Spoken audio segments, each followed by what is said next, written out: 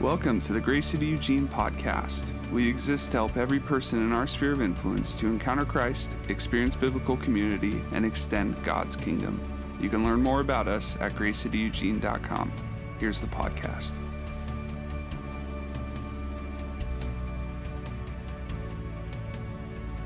We are in week 8 of our Throwback sermon series, talking about Sunday school classics. Sunday school classics.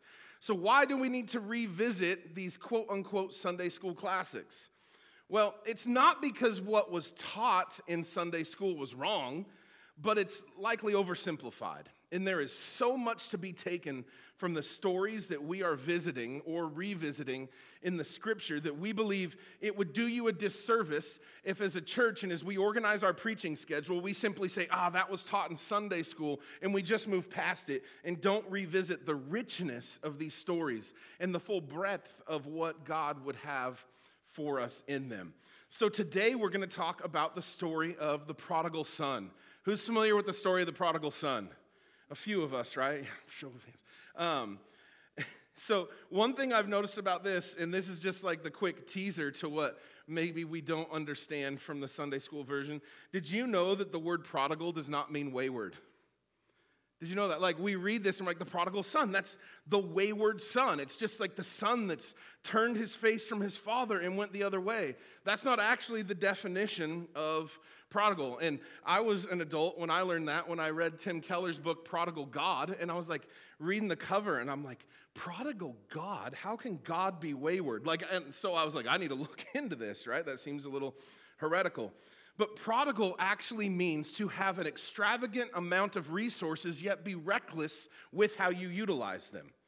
So it's an abundance of resources and a reckless utilization of them.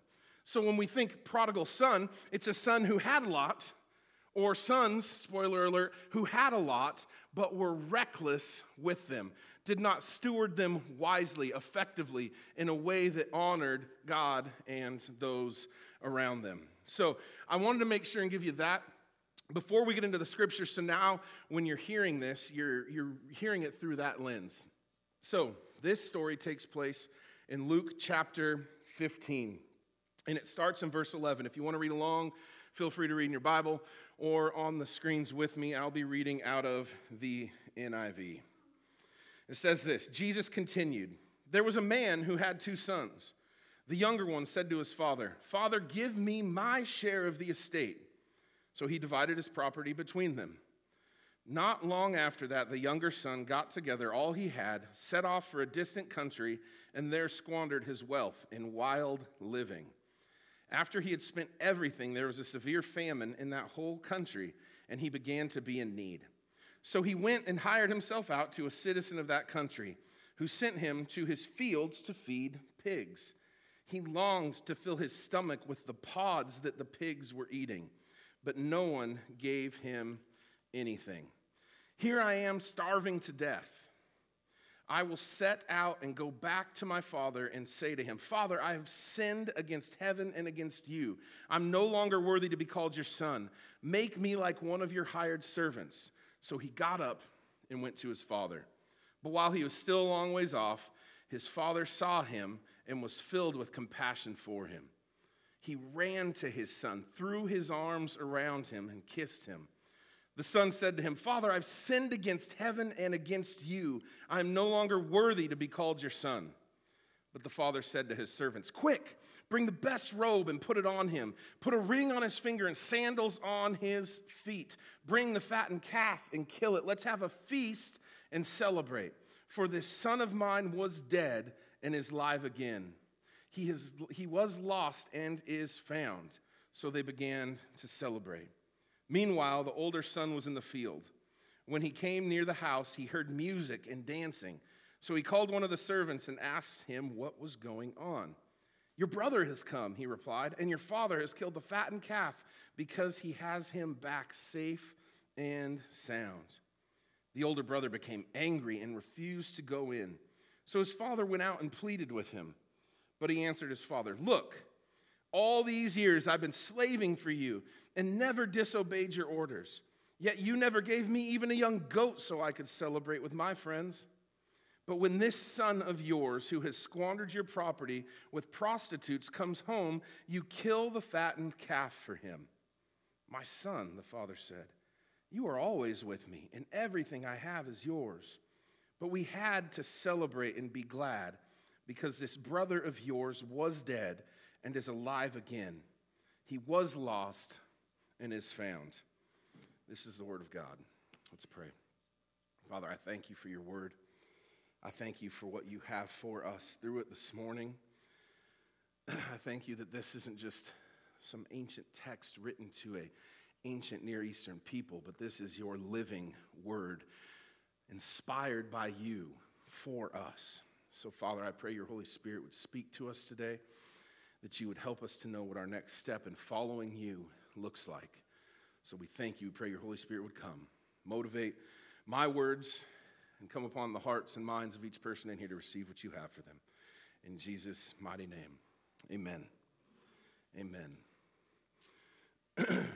So, the typical main idea of this story that we hear and is taught in Sunday school is that the story of the prodigal son is a picture of God's love for us as his children. Like, God loves us as his children. And God's love does not depend on our faithfulness. It's actually unconditional. That he loved us while we were still sinners. And that's a shout out to Romans 5:8. That's kind of the typical understanding of this. Now, praise God for this news, right? Like, that's great news. And it is true. I'm not saying that, oh, what you learned in Sunday school is wrong. I'm just saying yes, and praise God for that. But it's not all of the truth that's contained in this story. It's not necessarily complete in what I believe God would have us learn from this. And I mentioned this book earlier, but the story of the prodigal son, which as Tim Keller and others have pointed out, could actually be referred to as the prodigal God, is about the essence of true Christianity. And this idea that God joyously welcomes repentant sinners into his presence. He joyously welcomes repentant sinners into his presence. And this truth is important and essential for our faith. It's essential for our faith. But another thing that sticks out in this well-known parable as you read through it, and I'll just speak for me as I read through it, is this sentence that the father repeats twice. He first states it as his reasoning for throwing the party in verse 24. He says, "For this son of mine was dead and has come to life again. He was lost and has been found." Then he repeats it in his plea to the older brother to come into the celebration in verse 32. He says, "But we had to celebrate and rejoice. For this brother of yours was dead and has begun to live, and was lost and has been found." So it's a story of great joy because a sinner has been changed from death to life. Was lost, but then was found. Now, this chapter begins by noting that many tax collectors, which were notoriously kind of scoundrels in the society, they were not looked upon well, that these many tax collectors and sinners were listening to Jesus. But the scribes and Pharisees were grumbling, it says in verse 2 of chapter 15. They were saying, "This man receives sinners and eats with them." And Jesus here is responding to their allegations by telling three stories. This isn't just like some random story that Jesus is just walking along and you get to hear like insight to his daydream. He is addressing a specific thing that is happening. And these first two stories he tells are about a shepherd who finds his lost sheep and about a woman who finds a lost, valuable coin. And in both stories, the lesson's the same. There is a great joy in heaven over one sinner who repents, over one person that would come that from being lost to being found, from dead to being alive in a relationship with their Father. There is a great joy to be found in that. And then after those two stories, Jesus tells the story of a lost son, which is really about two lost sons. This isn't just about the rebellious one. This is about both sons. Because when the first son returns home again, we see this theme of great joy because he was lost and he's been found. But then Jesus concludes with the angry response of the older brother to the joy of the father. He's like, how dare you be excited? This guy, he's ruined our family. He's made a mockery of us. And now you're celebrating him because he's returned? How dare you, right? Like there's this sentiment in the older brother. And by juxtaposing these two brothers, by showing this story, Jesus is skillfully confronting his critics, which are the Pharisees in this moment, by painting them into the picture and leaving them to consider the question, will you rejoice as God brings a dead sinner back to him? That's what he's confronting the Pharisees with. Like, okay, you're prideful. You think you got all that going and you following all the rules, you modern day older brother. Will you rejoice when a dead sinner comes back to God? That's what he's confronting them with.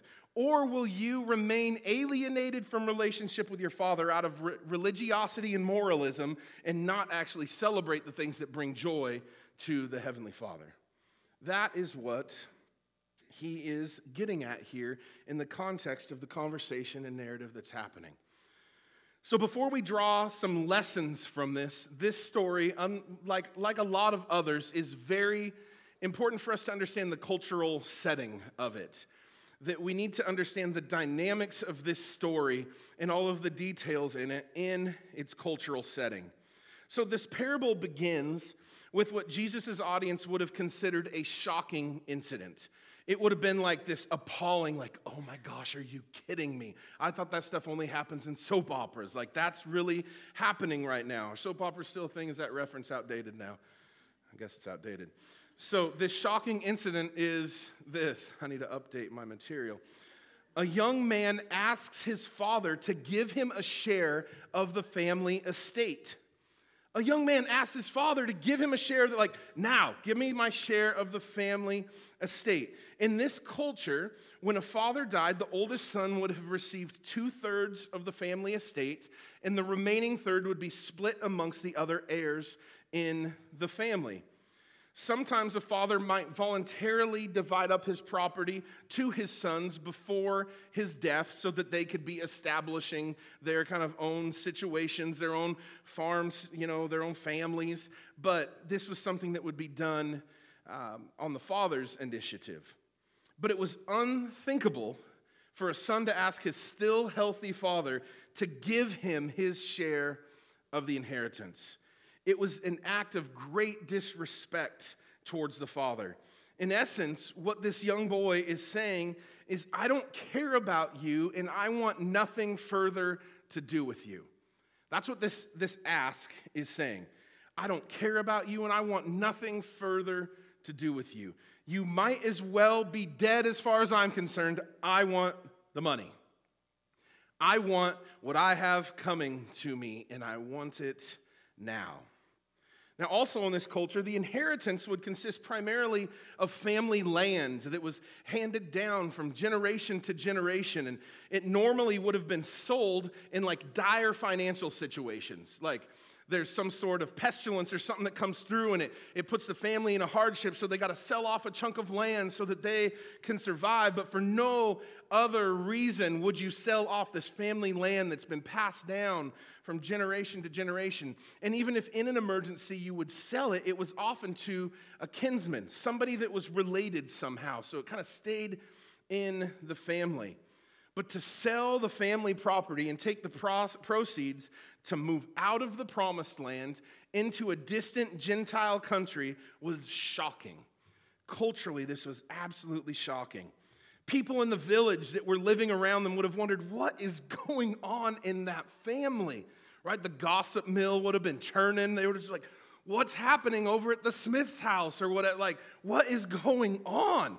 This guy's selling off property. He's leaving. What happened in that family for that son to do such a thing? What could it be?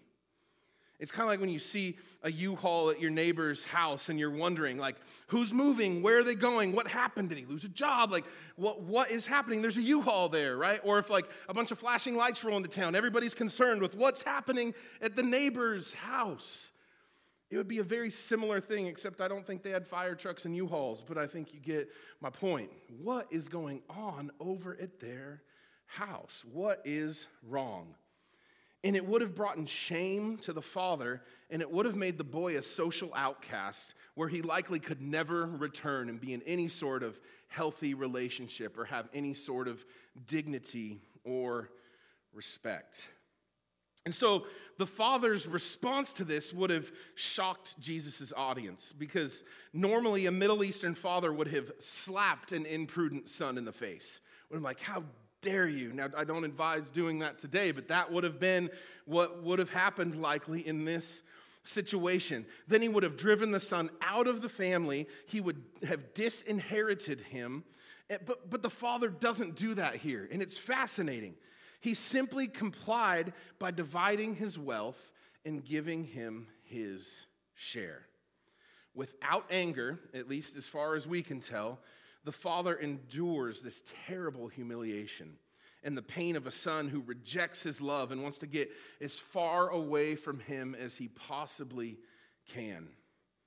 And then we see next, this younger son takes the money from selling the land, and to sell it quickly, he likely would have had to sell it at a deficit of what it was worth, probably got a fraction of what it was worth, and he moves to a distant country, and he squanders everything with loose living.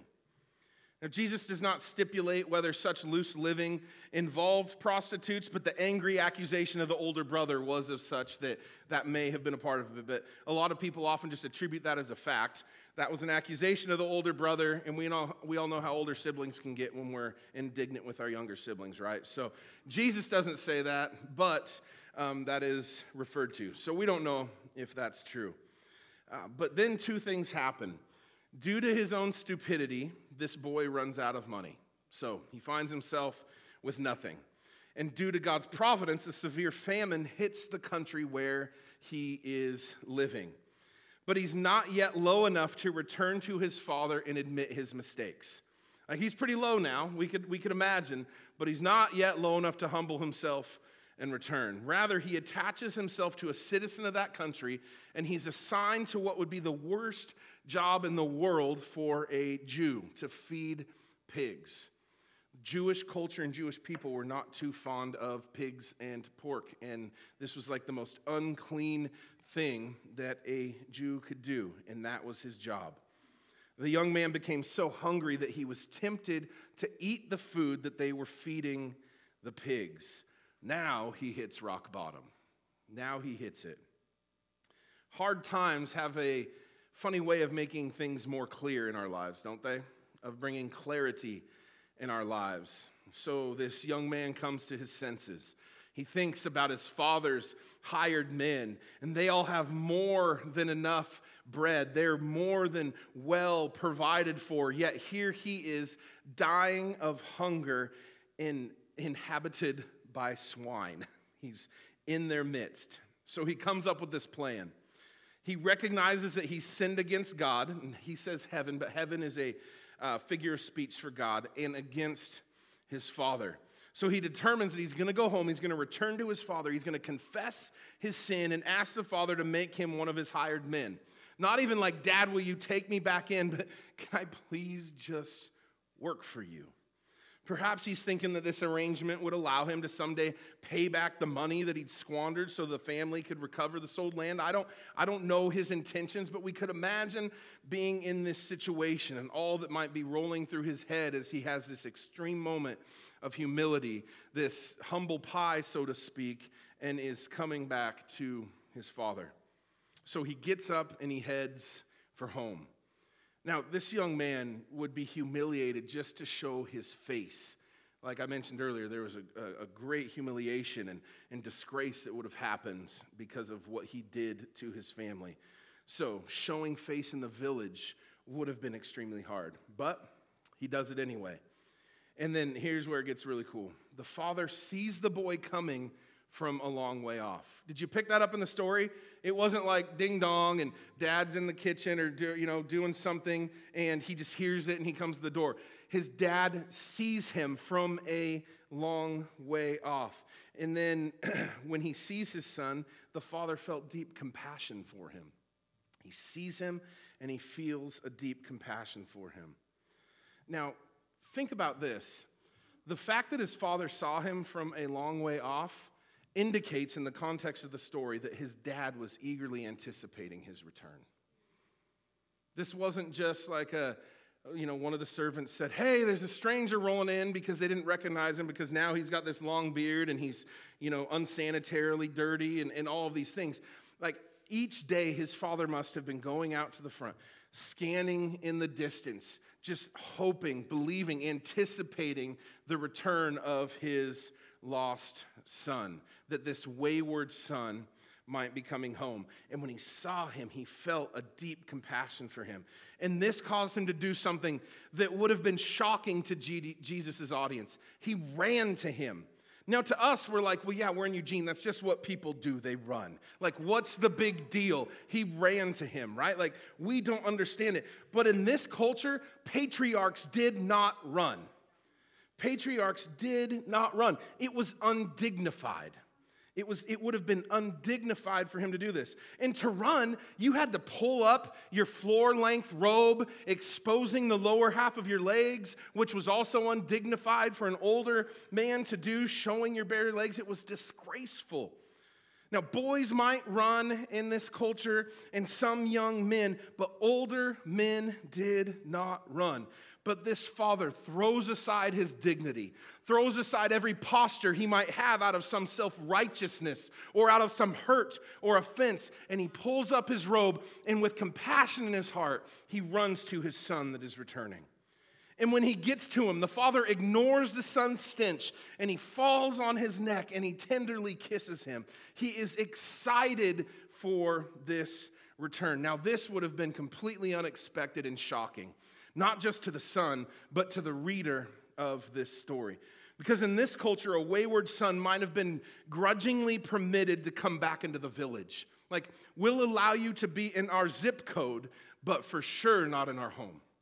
You can come back into the village, but you will be humiliated, you will be scorned, and you will have to walk out a very uncomfortable road of reacclimating into healthy relationship. The father would have been unavailable, would have been distant and aloof. Like when David allowed his murderous son Absalom to return, he refused to see him for 2 years in 2 Samuel 14. For 2 years. And this was David, a guy we're pretty fond of in the scriptures most of the time. Then when this boy sees his father, he would have been made to grovel. The father coldly would have set forth the demands for the boy to fulfill so that he could earn restoration into the family. There would not be any show of affection, but this father hugs and kisses his son. His heart is filled with compassion, not coldness and distance. This is a profound reaction to the returning of somebody who would have hurt him miserably, made him an outcast, and humiliated him in the village. And then the son begins his rehearsed statement of confession, right? But he leaves out the part of becoming one of his father's hired men. He starts to say, God, I've sinned against you and heaven. And I think that he actually didn't get through his full confession, because I think the father interrupted him with his command to the servants to run, get him a robe, put a ring on his finger, put sandals on his feet, because the father was not concerned with his rehearsed confession. He was just ecstatic that the son had returned. He didn't say, hey, you need to say everything right so you can crack the code to me loving you again. He was just excited and full of compassion that the son returned. So he tells his servants, quickly bring out the best robe and put it on, and put a ring on his hand, sandals on his feet, and bring the fattened calf, kill it, and let us celebrate. Now, the best robe would have been the father's own robe, worn only on the most important occasions. So he's saying, bring out the special robe. That means we're really throwing down tonight. We really have something to celebrate. And the robe and the ring and the sandals all showed that the boy was being welcomed back, not as a hired hand or a disgraced son who now needed to earn his way back into the family. He is welcomed back with full acceptance. Full acceptance. Not, we'll see if you really mean it, but I'm so glad to have you back. He stumbled home barefoot and smelling like the pigsty, but the father extravagantly welcomes him in this outburst of undeserved, unexpected, and joyous love. And then he kills the fattened calf, brings in some music, a band, if you will, calls in the whole village, and he throws a party. What a scene and what a countercultural response to something that could be like laced with so much offense and hurt. Now, from a cultural standpoint, if Jesus would have ended the story here, his Pharisaic audience would have just shrugged it off. They would be like, okay, whatever. This story went against many of their cultural standards and against their religious ideas, because no self-respecting earthly father would have done what this father did. But it wouldn't have cut to them and made them consider a question for themselves, because they would have thought to themselves, surely God's not like this, right?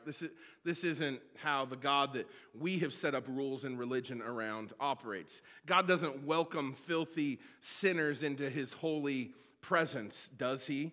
That's what the Pharisees would have been thinking to themselves, that he only accepts those that keep his commands, but he has nothing to do with those filthy sinners, because from their standpoint, they have to earn God's favor, and therefore they imply that on everybody else's life and the way they live. But Jesus doesn't end the story there. He tells us about the other lost son. And if you miss this point, you miss the whole thing, that the older brother is just as lost. It's just packaged differently. He comes in from the field as he approaches the house, and he hears the music and the dancing, but rather than going in to check on it himself and be like, oh, what's going on? He sends a servant, go see what's going on and report back to me. Like, man, this guy. He won't even go check it out for himself. And maybe he'd feared that this would happen, right?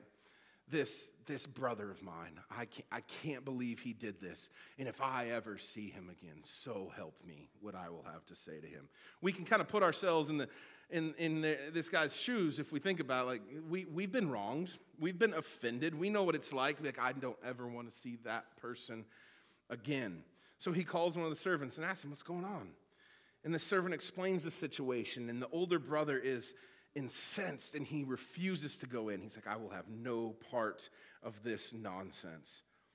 Now, the culturally proper thing, how this would play out, would be for him to go in, to scowl from across the room at his no-good brother, and by his countenance, he would passively aggressively communicate his disdain and disapproval of this situation. Just removing yourself wasn't how things were handled in this culture. It would have been like, I'll go in, and I'll let everybody know how I feel, right? And just scowling, looking across the room, shaking your head, the lazy kind of communication.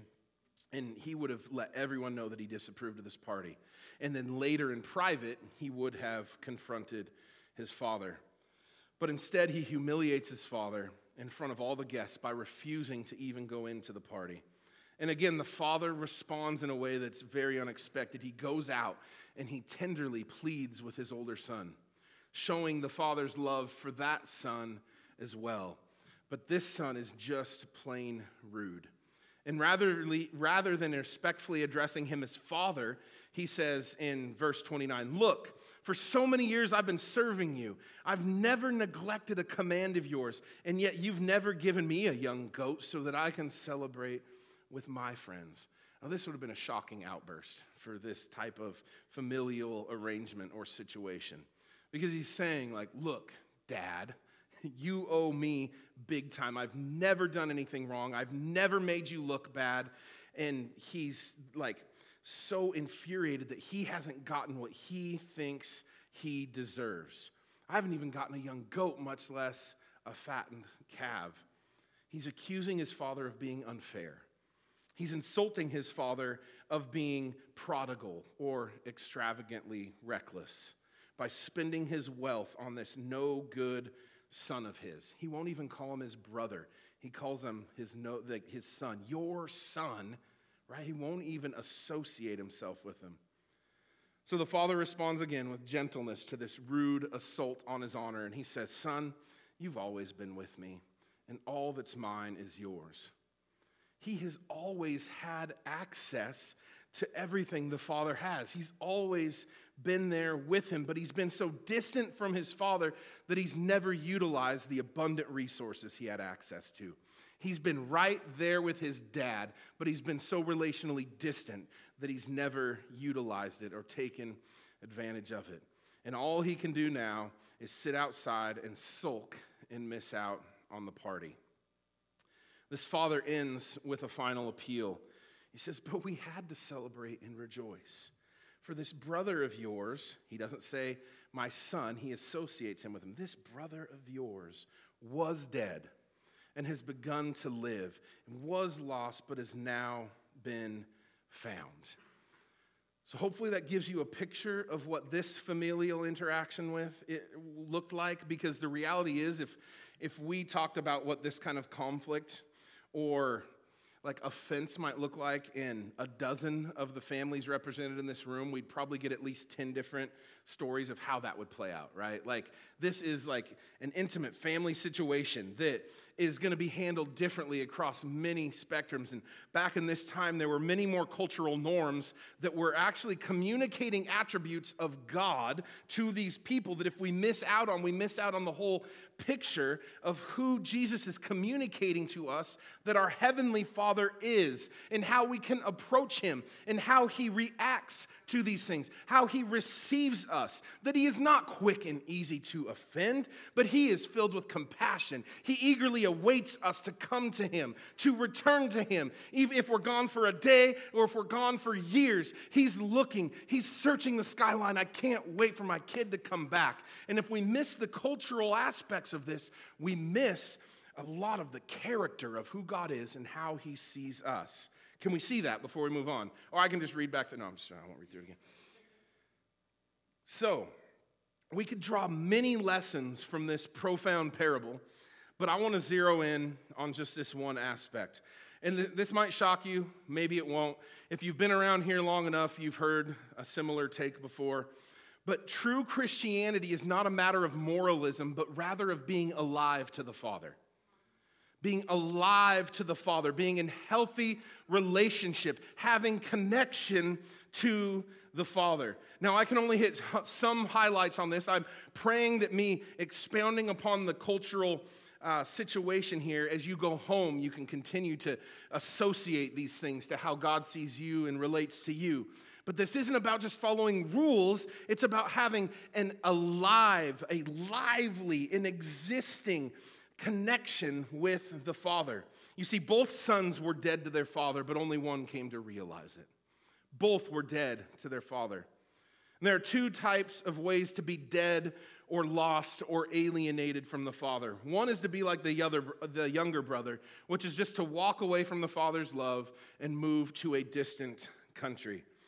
See, the younger son was dead to the Father through open rebellion and loose living. He had just straight up, unashamedly rebelled from the Father. There was no connection there. He'd rejected the Father's values. He wanted freedom to explore his own ways to live. He was tired of these narrow-minded religious norms that he was dealing with. He felt restricted by the family's religious heritage. Like, these were some of the things that would have been going on here. So in modern terms, what does that look like? He didn't like going out to church every Sunday and missing out on all the fun that he could have engaging in the world and partying it up on a Saturday night and sleeping in so you could do it all over again the next week. This whole church thing, it just seems like a rule. I don't want to do it, right? Like rebelling from community, not being alive in community. He or she would not want to move, or he or she would not wait to move as far away from the home as possible from work. So maybe you're like, I can't wait to get out of my parents' house and move and get away. I want to go to college and I want to live and do things my way. I want to have control. I want to have agency over my life. And I feel like my parents' faith or their religion or whatever other rules and traditions they have has been simply oppressing the true me. And I just want to go figure out life for myself. I want to do things my way because I know better. These are some of the ways that this might look. Or, man, I've been saying that I believe a certain thing. I've been acting like I believe a certain thing, but my faith is actually the more hidden reality, and my outward reality that people see is nothing like what I say I believe, or what I tell my parents I believe, or what I might associate with for 2 hours a week. You're just in straight rebellion and loose living. That is this son. Now, this one's really easy to detect, right? Like, you scroll through the social media and you can tell who might be the wayward son, right? You could tell who might be just doing the explicit rebellion, who might be dead to a relationship with God or with the Father through this means. But the older son was dead to the Father through self-righteous moralism and using the Father for his own selfish purposes. You see, you'll miss the entire point of this story if you don't see that there were two dead sons. Both sons were dead to the Father. In terms to their relationship with their dad, both of them dead. The good son at home didn't love the Father any more than the one who was rebellious did and who was away in a distant country. Neither of them loved and had a live, vibrant, or really existing whatsoever relationship with their dad. He was lost precisely because of his own goodness. He was lost because he thought he knew better. He was doing things for himself out of this prideful motivation. He was proud of the fact that he always did his duty, and no one could refute that. And his pride made him feel that the Father in some way owed him something. You ever felt like, gosh, I've just been doing things the right way. God owes me this. I've done this, I've done this, I've done this. Look at me, I can do this, I can do this, I can do this. God, now it's time for you to do your end of the deal. It's time for you to pull your weight. I've been a faithful worker at my work, and you have not given me. God, I deserve a promotion. You owe it to me. I will sing and pray that you're a God of miracles. Well, how about you don't even have to do a miracle at my work. Just give me what I'm owed, right? Like that kind of idea that I have fulfilled all of my responsibilities, so God, now it's your time to pay up and give me what I am owed. Give me, like just feeling that you're owed something. And he didn't cherish the love of the Father either. We see that when the Father says, you've always been with me. You've always had access to a vibrant relationship with me, to all the resources I have, but you haven't counted that as a blessing, as anything to be aspired to, as anything to be cherished. He did not cherish the love of the Father. He just wanted to use the Father to get what he wanted. His own party with his own young goat and his own friends and his own inheritance. He didn't care about his Father. But true Christianity, truly following Jesus, is not a matter of using God to get what you want, but rather of loving God because of who he is. I don't perform so that I can receive. Because of what God's already done through Jesus on the cross, because of who he is, I already receive. There's nothing more for me to earn. But we can so easily get caught up in this place where I've done this, this, this, and this. I've earned this. And I just imagine if God were speaking today, say, my son, my daughter, you have simply missed the point. This isn't about what you can give me. This is about what I've already given you. I've already given you everything. Now, your circumstances and the way you feel about them may not indicate that in your small purview of the grandeur that is the universe and everything that he presides over. But he's given you eternal life in him. If you would repent, turn away from your sins, turn to Jesus, receive him as your Lord and Savior, you have life abundantly in him. He gave everything in his son on the cross to take the penalty of sin and death so that we could have life and life abundantly. He gave Jesus for us so that we could have everything. Not like walking into Best Buy or Costco everything, but like eternal, real things that matter, everything. We could be alive with the Father. We could receive all that Christ has given and done for us. But he didn't care about his Father.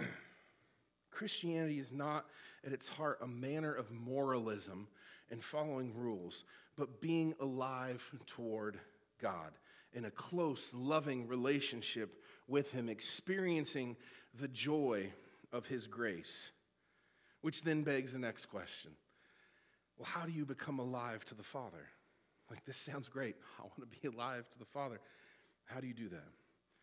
To be alive to the Father, you have to come to see your own desperate need for his extravagant love and grace. You have to turn from your sin and return to the Father. Turn from your sin and return to the Father. The younger son finally, in his degraded condition in this pigsty, came to see his need for the Father. Right? Like he came face to face with his current reality, and he needed his dad. He realized that because his father was a kind and generous man, even the hired men that worked for him lived better than he did. Also, recognizing his need and his father's goodness, he left this distant country and his rebellious way of living and returned to the Father. He left whatever so-called friends were back in this distant country. He left his attempt to make it on his own and show that his way was better. He left his loose living ways, and he returned to the only one that could help him, his gracious, loving Father.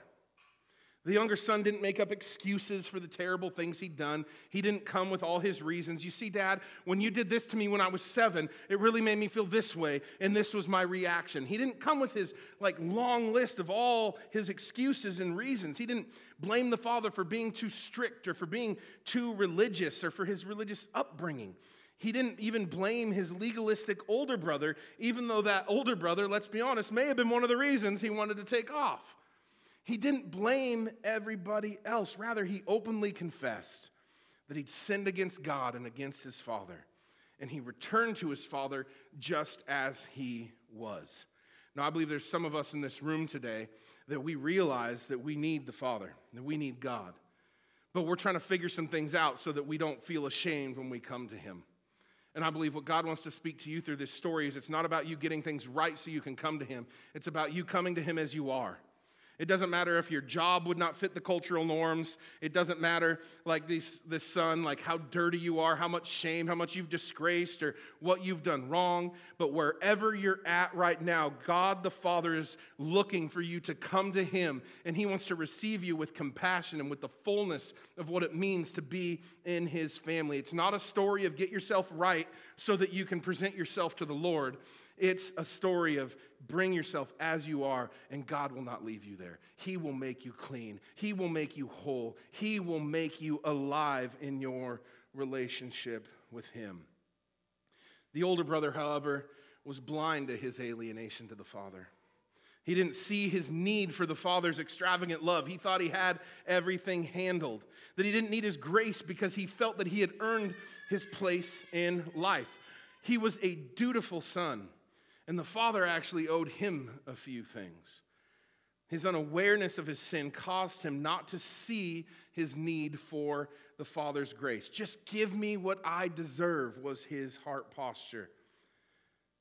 Now, many who grow up in the church can be like the younger brother, where they reject their godly upbringing, they wallow in a moral culture, trying to find happiness in sin. But there are also many that are like the older brother, if we are honest.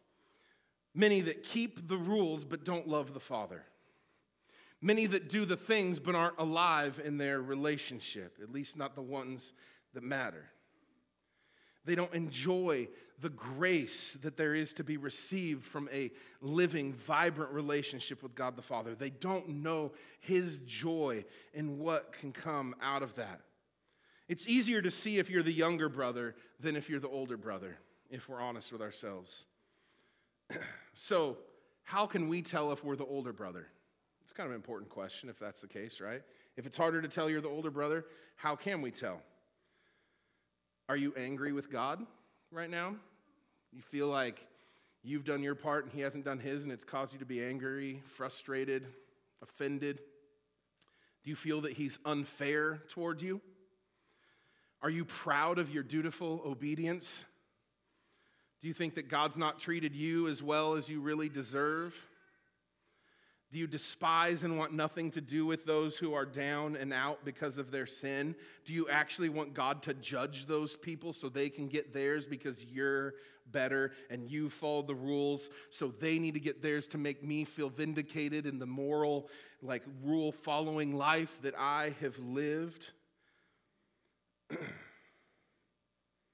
If you see yourself in any of these questions, you may be the older brother. You may be the older brother. And like the lukewarm church of Laodicea, you need to see your true condition, that you are miserable, poor, blind, and naked.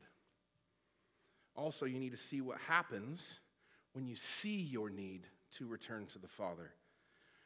Because when you see your need to return to the Father, when you're willing to recognize your current situation, even if things look good on the outside because you're following rules, the actual condition of your heart, when you see your need and return to the Father, He welcomes you with a joyous acceptance.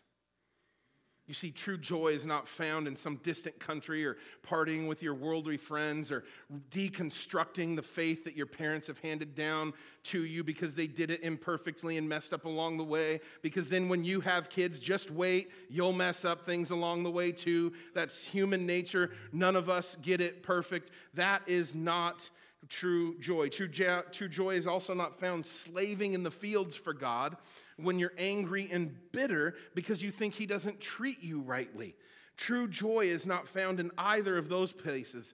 It's actually seen when you realize how selfish and proud and sinful you have been, yet when you return to the Father in true repentance and brokenness, and how He joyously welcomes every repentant sinner when they would come back to Him, and He brings them to the banquet table. He doesn't say, you can go eat in the servants' quarters. He makes you the main event. Like, you're brought in, you're put in your royal robes, you're reinstated to your status in the family, and He celebrates you when you come back to Him. He doesn't sit there with some smug grin saying, we'll see if you really mean it. He's looking off in the distance and says, I am so glad you saw where you were at and that you've come back to me.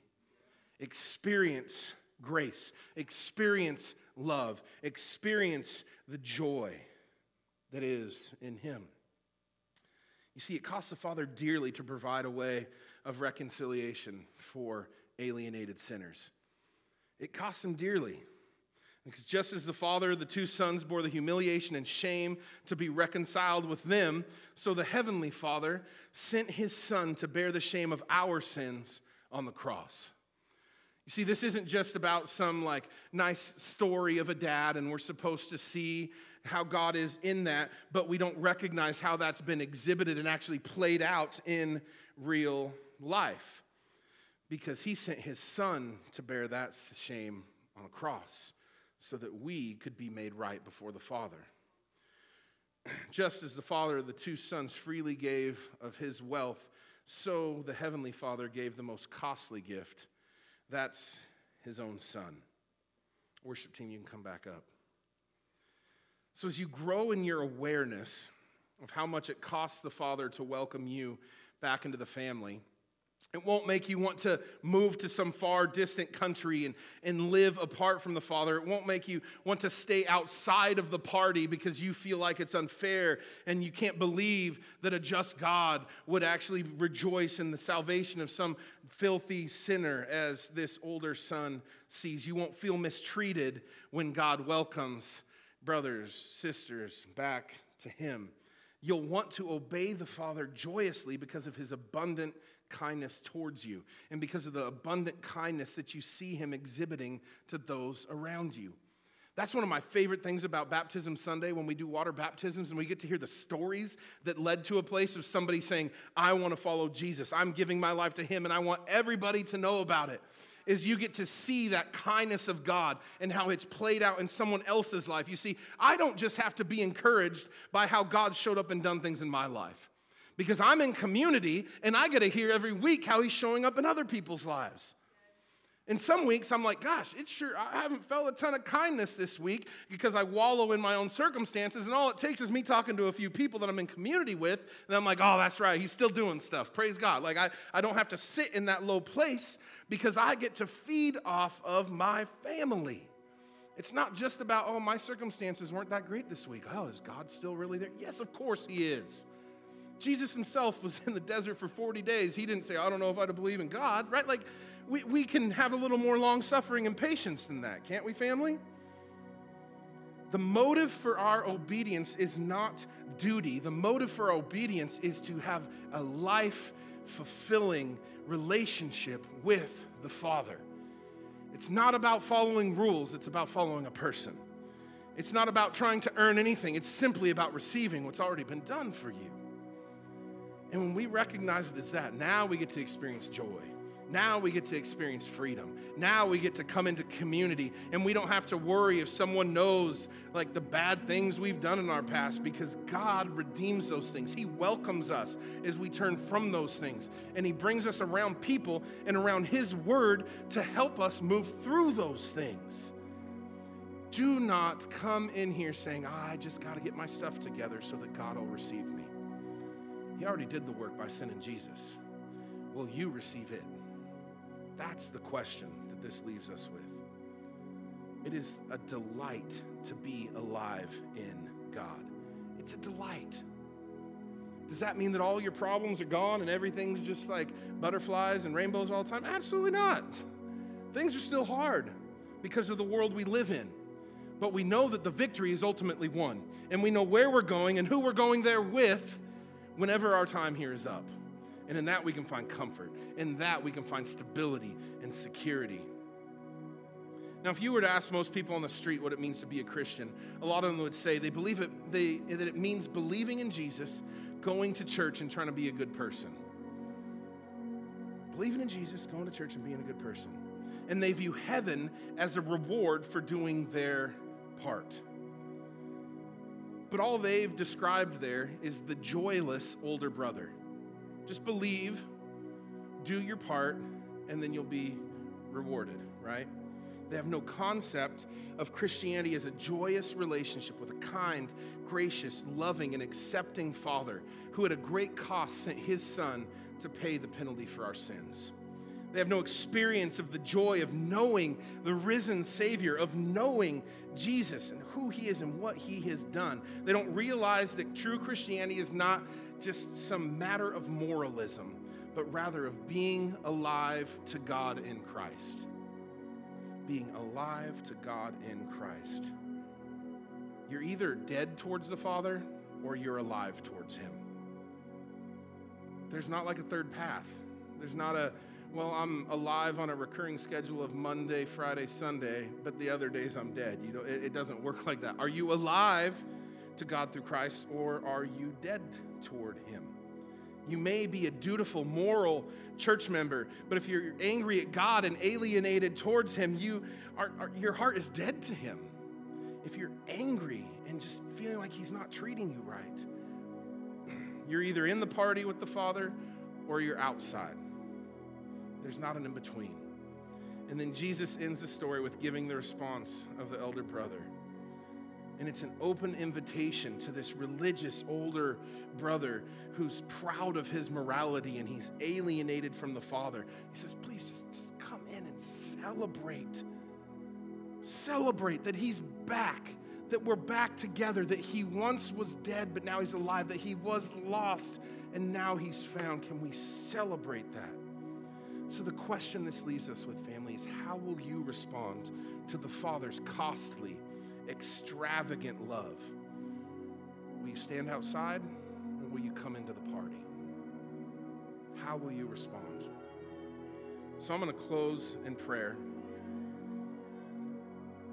And I didn't plan on doing this, but I feel like this warrants like a physical response, not like a jump up out of your seat, stand on your chair, and wave your hands kind of response. But we're all going to bow our heads as I pray. And I'm going to ask you, if you want to make a decision to recognize that I'm not alive to Christ in my heart right now, whether it's through rebellion or whether it's through just feeling like God owes me something and I'm angry with him, but you want to make a choice to intentionally pursue being alive in him today, I just want you to raise your hand with every head down, all eyes closed. If that's you and you're like, yeah, I've been dead towards him, but I'm done with that and I want to be alive towards God, just raise your hand high. Raise it up. That's good. If you're like, I don't know if that's me, it's you. Just raise your hand as a sign of surrendering and saying, God, I want to be alive in you. I don't want to any longer, whether it's trying to live the just moral life or the rebellious life. God, I want you. So, Father, I thank you for every hand that's raised. I pray that you would bring life and life abundantly to every person in this room, God. I pray that you would wash over all the anger and bitterness that may be present towards you, and you would help everybody to have a perspective of who you are, how you love them, how you have met their needs, how you have met their heart in places where maybe they feel alone and isolated. God, I thank you for the work you're doing in them. And for anyone right now, God, that's just been living in rebellion like the younger son, God, I pray that you would help them to recognize the depravity of their current path and head towards you. And would they get to experience the grace of a loving Father, welcoming them with open arms, receiving them back to the family table. And would that bring great joy? So we thank you. We pray these things in Jesus' name. Amen.